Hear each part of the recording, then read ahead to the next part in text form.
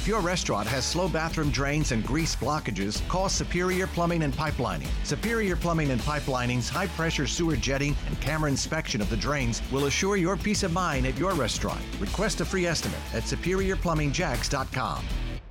Here's your weather discussion on a Monday morning, 3-2.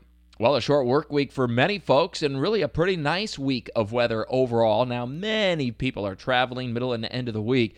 Travel weather as a whole looks to be okay. There will be a disturbance moving across the southern and southeastern U.S., or fairly low latitude disturbance, in other words.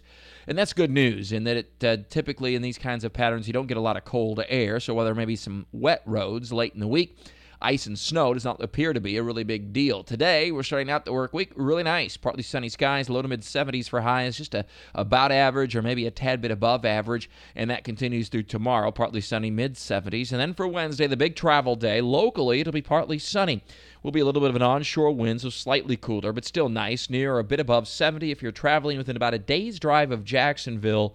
On Wednesday, you should be just fine. There will be some showers when you get far enough west toward New Orleans, but even there, it's just a few scattered showers.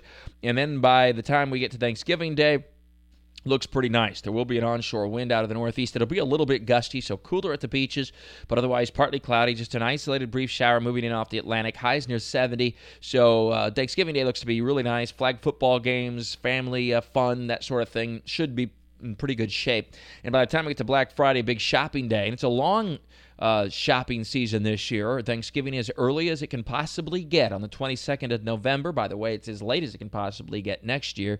So enjoy the long Christmas season if that's what you like. We're looking at a partly cloudy sky for Black Friday, then on Friday with a few showers and temperatures in the mid-70s. Overall, a pretty mild week, generally dry, just an isolated coastal shower on Thanksgiving Day. A little better chance for at least a few showers on Friday, but plenty of dry hours as we head through your holidays on both Thursday and Friday. There's more in the Buresh blog. I've posted some links to air and traffic travel, traffic by road, in other words.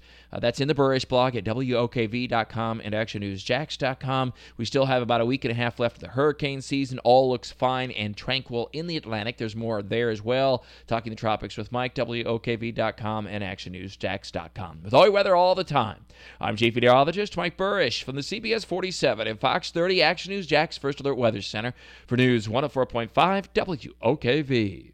You've worked hard for what you have. Your money, your assets, your 401k, and home. Isn't it all worth protecting? Nearly 1 in 4 consumers have been a victim of identity theft. LifeLock Ultimate Plus helps protect your finances with up to $3 million in reimbursement.